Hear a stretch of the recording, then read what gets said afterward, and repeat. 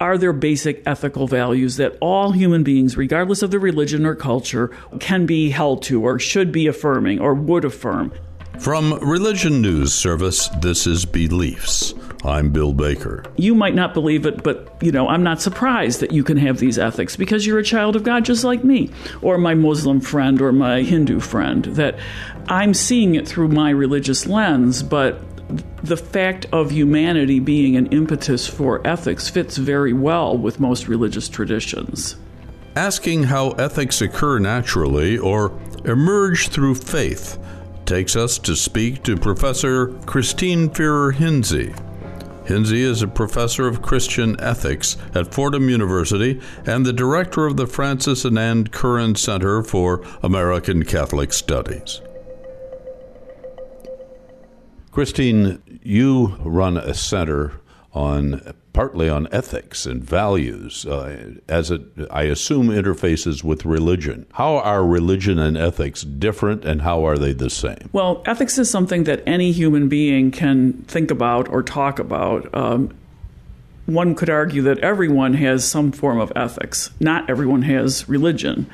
However, the story of ethics in Western civilization, let's just say, is deeply intertwined with religion, insofar as most communities until the modern period have been steeped in religious traditions, which have then been the carriers of the ethics or the morals or the values, or the primary carriers in most communities. So they've had a long historical interrelationship that continues to this day. But at the same time, even in the past, there was a recognition that ethics transcends religion. It's more of a human thing than simply a religious thing. However, if you put ethics into the context of religion, it creates a sort of sacral kind of context and warrant and justification for what your ethics might be, for good and for bad sometimes. Can you have a society that doesn't have ethics? Well, from where I sit, having studied this for a number of decades, and just from life experience, I think the answer to that is no. One of the things that makes up a society is, to put it more broadly, an ethos of some sort. In other words, a set of practices, a set of values that we agree on, at least implicitly, that allows us to live together. And so, by its very nature, then, society requires some kind of ethics. Now, let's say it's a corrupt or a horrible society. Even that has a set of values and a certain kind of ethos. We might say that's bad ethics, right? But nonetheless, this idea that there is a set of norms that people consensually follow or recognize as having weight. One, I think sociologists would agree with this as well. One can't have a society without that.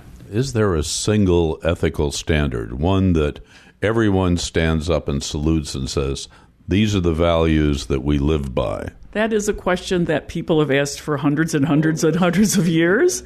And we can think of Aristotle, we can think of Plato.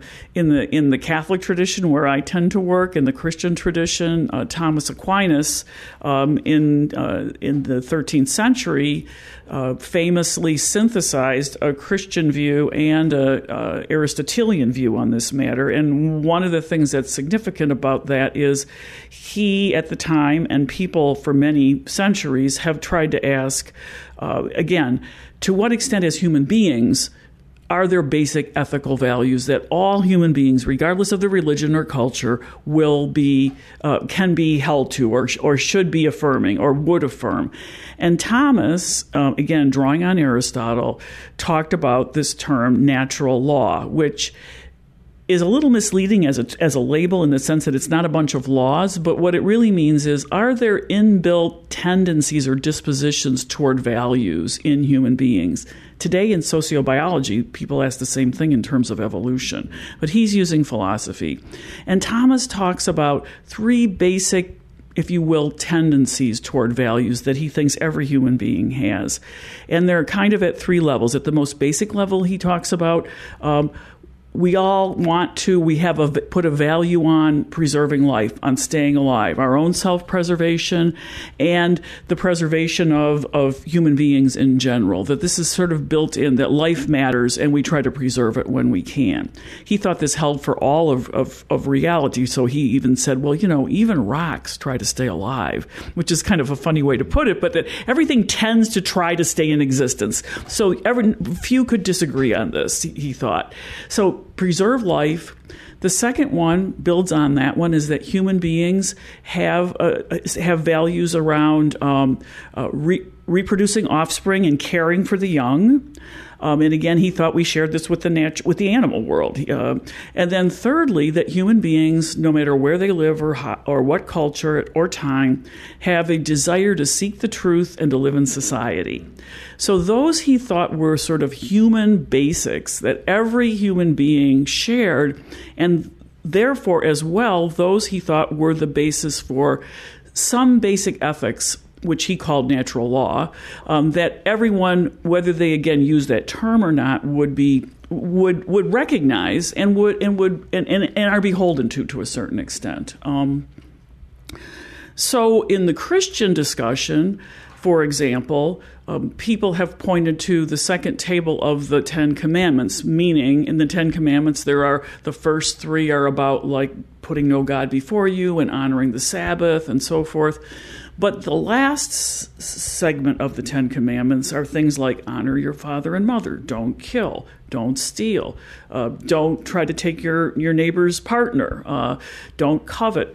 And many theologians would say, well, those are kind of a rendition of things that most people in most societies would recognize as basic values. So that's one answer. Are ethics different in different cultures, different societies? That's a great question, because the one side is, are there universal things, and on the other side is, how different can they be? And again, even back in the 13th century, Thomas and others recognized that these can get infleshed in different ways.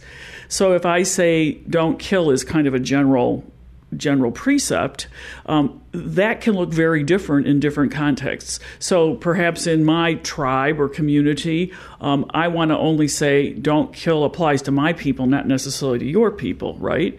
Or perhaps do not commit adultery in some cultures might mean, well, you should make this person your wife. If you have 5 wives, 5 husbands, okay, but don't commit adultery. So even if you accept these basic things, they're going to look different in different cultures. Individuals' ethics are always ensconced and informed by communities and cultures, and that's going to put a stamp on the way we understand what's right and wrong, and the way we prioritize what's right and wrong, and the way we live what's right and wrong, right? So therefore, ethics can be very different depending on the culture, time, and place. And there's a million examples, right? 200, 300 years ago, slavery was accepted in this country. Maybe people didn't like it, but they felt like, there was justification for it. Right now, it's acceptable for us to drive around in fossil-burning, vehicles. And I often wonder, 100 years from now, people look back and say, these people were smart. They knew about global warming. What were they thinking, right? So as we learn more and we evolve, ethics looks different, not just in culture, but in different times. How important are ethical role models in society? I think about it being a media person, and especially a media person that works with religion news service. And you think about in the broad media of America, in the broad society of America, having role models that represent the ethics of our society are likely important. But one, who would they be? How important is that? And where do you find these people? Depending on how you focus your understanding of ethics, role models become more or less important. So, for example, if your ethics focuses like Immanuel Kant did on basic deontological principles, it's about the principles, then the impetus can more be on, or the focus can more be on, these are the principles I must follow. It doesn't matter if anybody else is following them. I must do what's right. If you focus on ends and desires and teloi, where am I heading in this world? Again, that can be your community. That can be you personally. But if you focus on, for example, character, I need to be a certain kind of person, and that's sometimes called virtue or character ethics, then role models become really, really important. In religious traditions, those are often discipleship models, right? I want to be like Jesus. I want to emulate the Buddha, and so forth. And so I would argue even in any of these models, role models make a difference. I want to see someone else who follows these traditions, right? Or I want to see someone else who lives up to their principles, and that inspires us because we're such social beings. We're so social. And we're imitative beings. We're emulative beings, right? We do imitate the people around us. So the short answer to your question is role models are incredibly important, and we're shaped by the people who are our role models, right? Our parents, teachers, and so forth, for better or worse. What about the big famous role models? In a way, I thought that's what you're asking. The people that everyone knows. Clearly, they're important. Always they have clay feet. Martin Luther King Jr. Now most recently Jean Vanier, for many people. And so the role model on one hand is very important, but as human beings, role models are always going to have clay feet, and they will disappoint us to some extent. And so to me, that's a cautionary note that, or your parents, your dad, your mom, the person, your teacher, whomever you really admire. It's important not to put all your ethical eggs in the basket of, I'm going to follow this role model, because any human being is going to fail, and any role model is going to break your heart on some level. Similarly with institutions, that's not exactly a role model, but, some of us look at our church or our religious community or even our country as sort of holding certain values that inspire us. And those are inevitably disappointing on some levels. So on the one hand, yes, they're really important. On the other hand, perhaps the journey toward moral maturity involves becoming more realistic about the fact that role models are significant, but we cannot look to them in all ways and at all times to live up to what it is we hope to be inspired by. One of the things that has always interested me, and I've never fully understood it, like I don't understand many things, is I'd always thought that in order to be truly ethical, people that are really ethical all believe in God and an afterlife. That's one of the reasons I thought that they were ethical. But in my life experience, I've known many atheists, some on this podcast, who are every bit as ethical as the most ethical, God-fearing person. How do you explain that one? Well, it gets into the motivations for being ethical, right? And like you, I've grown up in a religious context, and probably as a kid, the afterlife, and even as a young person, the afterlife was used and accommodated by me as a reason not to do bad, because I was going to be held accountable by some higher power. And you and I are probably similar in age, so we remember being taught, if I commit these sins and they aren't forgiven, I'm in danger of going to hell or, not getting into heaven. So that's a pretty powerful motivator on a gut level if you take it seriously. And therefore, I agree with you, it's a tendency of mine, it has been, to say, if you don't believe in God, it's like Nietzsche, if there is no God, anything's possible, right? Why would you care about if there is no God? And also, like you, I completely agree. I've been shamed and blown away by the ethical virtuosity of people that I know who I believe I would call them humanists, people who love the human race, who love their fellow human beings, purely on the basis of the fact that we're all in this together. And from the point of view of a religious viewpoint, there are ways to explain that. In other words, if we believe we're all children of God, if we believe we're all made in the image of God, even if my atheist friend doesn't believe that, as a Christian or a believer, I can say, well, you might not believe it, but, I'm not surprised that you can have these ethics because you're a child of God just like me, or my Muslim friend, or my Hindu friend, that I'm seeing it through my religious lens, but the fact of humanity being an impetus for ethics fits very well with most religious traditions. Are ethics part of, you often hear it today, and one of my arguments is today some of the most ethical organizations in America are the companies, the corporations, not the things that you'd look toward ethics for, like religion or government. Where does that come from, and why is that, do you think? Well, we'd have to have another conversation about which companies we're talking about. However, again, within any organization, and this is one of your fields of expertise, organizational behavior, there is always the question of ethos, there's always the question of norms, there's always a question of accountability, integrity, and so forth. So it's certainly potentially the case that any organization, including a business organization, could be a model of ethics or its opposite. We are in a very legalistic culture, a law-oriented culture, and one of the things I think is a danger there is that any organization may be tempted to figure out how to comply with the law in a way that benefits their self-interest and not necessarily operates at the highest ethical standards. In other words, I'm complying with the law, and so I can offer these inflated mortgage rates to poor families because the law allows it, even though ethically it may be questionable that I'm putting these people into a position that will then put them into jeopardy of bankruptcy and so forth. But it's okay because I'm following the law, right? So I sometimes think, particularly in the business world where profit is obviously a motive, there's a strong temptation to say, well, what are the rules? How do we sort of interpret or jigger the rules around so that we can get the most profit without necessarily thinking always of the ethics? So that would be one of my concerns.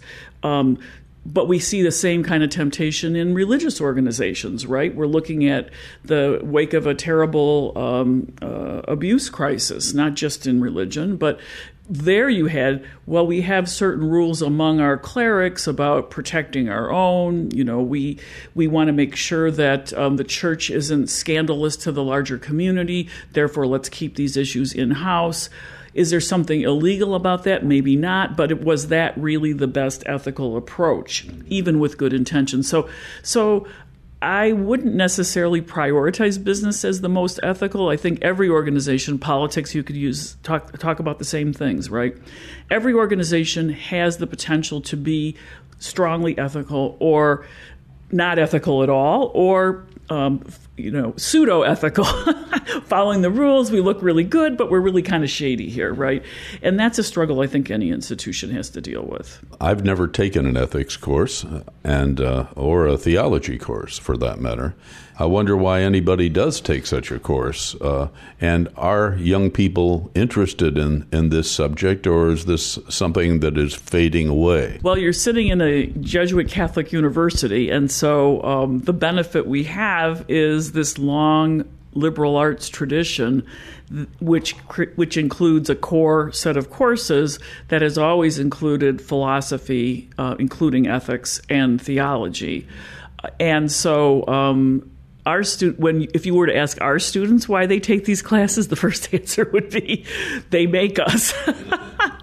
But having taught ethics and religion at such universities for several decades, I can attest to the fact that the reluctant student comes into a class like this, and very often, most times I would say, by the end of a course in ethics, philosophical ethics or religion and theology, will say, I didn't think I would get anything out of this, and I've gotten a lot out of it. Because I believe these are spaces where we and the students can look at some of the bigger, deeper questions that nonetheless impinge on our daily lives. How am I going to live my sexual life, for example? How am I going to be a person in business who wants to make money but also cares about values? How is it that, or on the religion side, why is there so much suffering in the world, and can we even believe in a divine? And these are not questions that only experts ask. Anybody who's lost a family member, who's had a suicide in their family or so forth, ask these questions. And so to be able to open up for students that, these are spaces where, yes, big complicated theories can be talked about, but the generation of both of these, religion and ethics, comes out of the pathos, the reality, the struggles of everyday life that everybody cares about. And that then can create a fascinating space, both for really theoretical and traditional kinds of reading and discussion, but also continually going back to everyday life, right? Just talking about coronavirus right now, in the classroom. So it's a wonderful opportunity for students, and they and I as a teacher often bemoan the fact that more people don't have the opportunity because it's such a rich opportunity. Where do you have a chance to converse about this stuff? One last question, Christine, and that is, what happens when respected figures or respected entities do have feet of clay? What happens to ethics in the society in general at that time? Well, that's a pertinent question to our day and age, right? Both in terms of individuals, as we were discussing earlier. In terms, I would say, the whole institution of politics, especially national politics. We talk about the president's low ratings, but Congress has people have dismal opinions of Congress. I vividly remember on this point, my children were in middle school when Bill Clinton was president, and the whole Monica Lewinsky thing came up. And we took a bus trip to Washington, D.C., and these kids were in 7th and 8th grade. And I remember the first time I saw the White House and how inspiring it was. And we drove by the White House, and these kids were snickering about Monica Lewinsky. And my heart just kind of broke, I thought, these kids are growing up with this really sad view of what our American institutions are because of the misbehavior of certain people, but it mars our sense of the institution when these individuals let us down, right? And we can go on since the 90s and give a million other examples. So you're asking what happens, and I think there is an erosion of trust that we are seeing right now in our country in the institutions of politics. You and I maybe have different views on how much we trust the businesses and the corporations, but you're right that sometimes they end up looking better than some of these other institutions. And then the ravaging of the scandals that have happened in the religious communities, and particularly the Catholic Church, but not just the Catholic Church. So you said, what happens? There's a breach, there's a breakdown, and because I would argue any society's vitality depends on at least a minimal basis of trust in a shared set of values. That's very dangerous for the society as a whole. And it's also, I think, very dangerous even on a more micro level for smaller communities, for families, for individuals. In the paper today, there was an article about the lower life expectancy of the working class and how this is not just older 50s, 60s people who can't get good jobs, who are either dying of disease or addiction or suicide. It's younger people, too. There's a sense of hopelessness that comes up when you feel like, in that case, something's wrong with our economy. I don't have the opportunities that I need, and there's not an ethical context in which I feel like I count. I'm going to be treated like someone who deserves to have a job to be able to support my family. Instead, I'm kind of on my own, and that's a breakdown in trust in our socioeconomic, political, cultural system. And then that hurts individuals. Flip side, when things are a mess, it's sometimes people on the very ground level that keep it going, right? How we treat each other on the subway, the basic civil discourse or the civil way in which people do treat each other every day. That does keep the tissues of society going, even when we're being very disillusioned. So that means families, individuals, small communities, businesses, and so forth can make a difference in rebuilding that trust or that sense of value cohesion, even when there's all this horrible stuff going on in the bigger picture. Actual parishes, actual priests, actual parishioners, they still see the goodness. And so that's an important thing to keep in mind as well. Christine Fehr-Hinze, thank you for a fascinating discussion of all things ethics. Thank you very much for speaking with me. Our guest was scholar and ethicist Christine Fehr-Hinze. The conversation continues on our Facebook page, and we tweet at Beliefs Podcast. If you like our program, come review us on iTunes. Beliefs is brought to you with the support of the Bernard L. Schwartz Center for Media, Public Policy, and Education at the Graduate School of Education at Fordham University. Jay Woodward is our producer, with production assistance from Jonathan Smith. The theme music is by Edward Billis. I'm Bill Baker. Thank you for listening.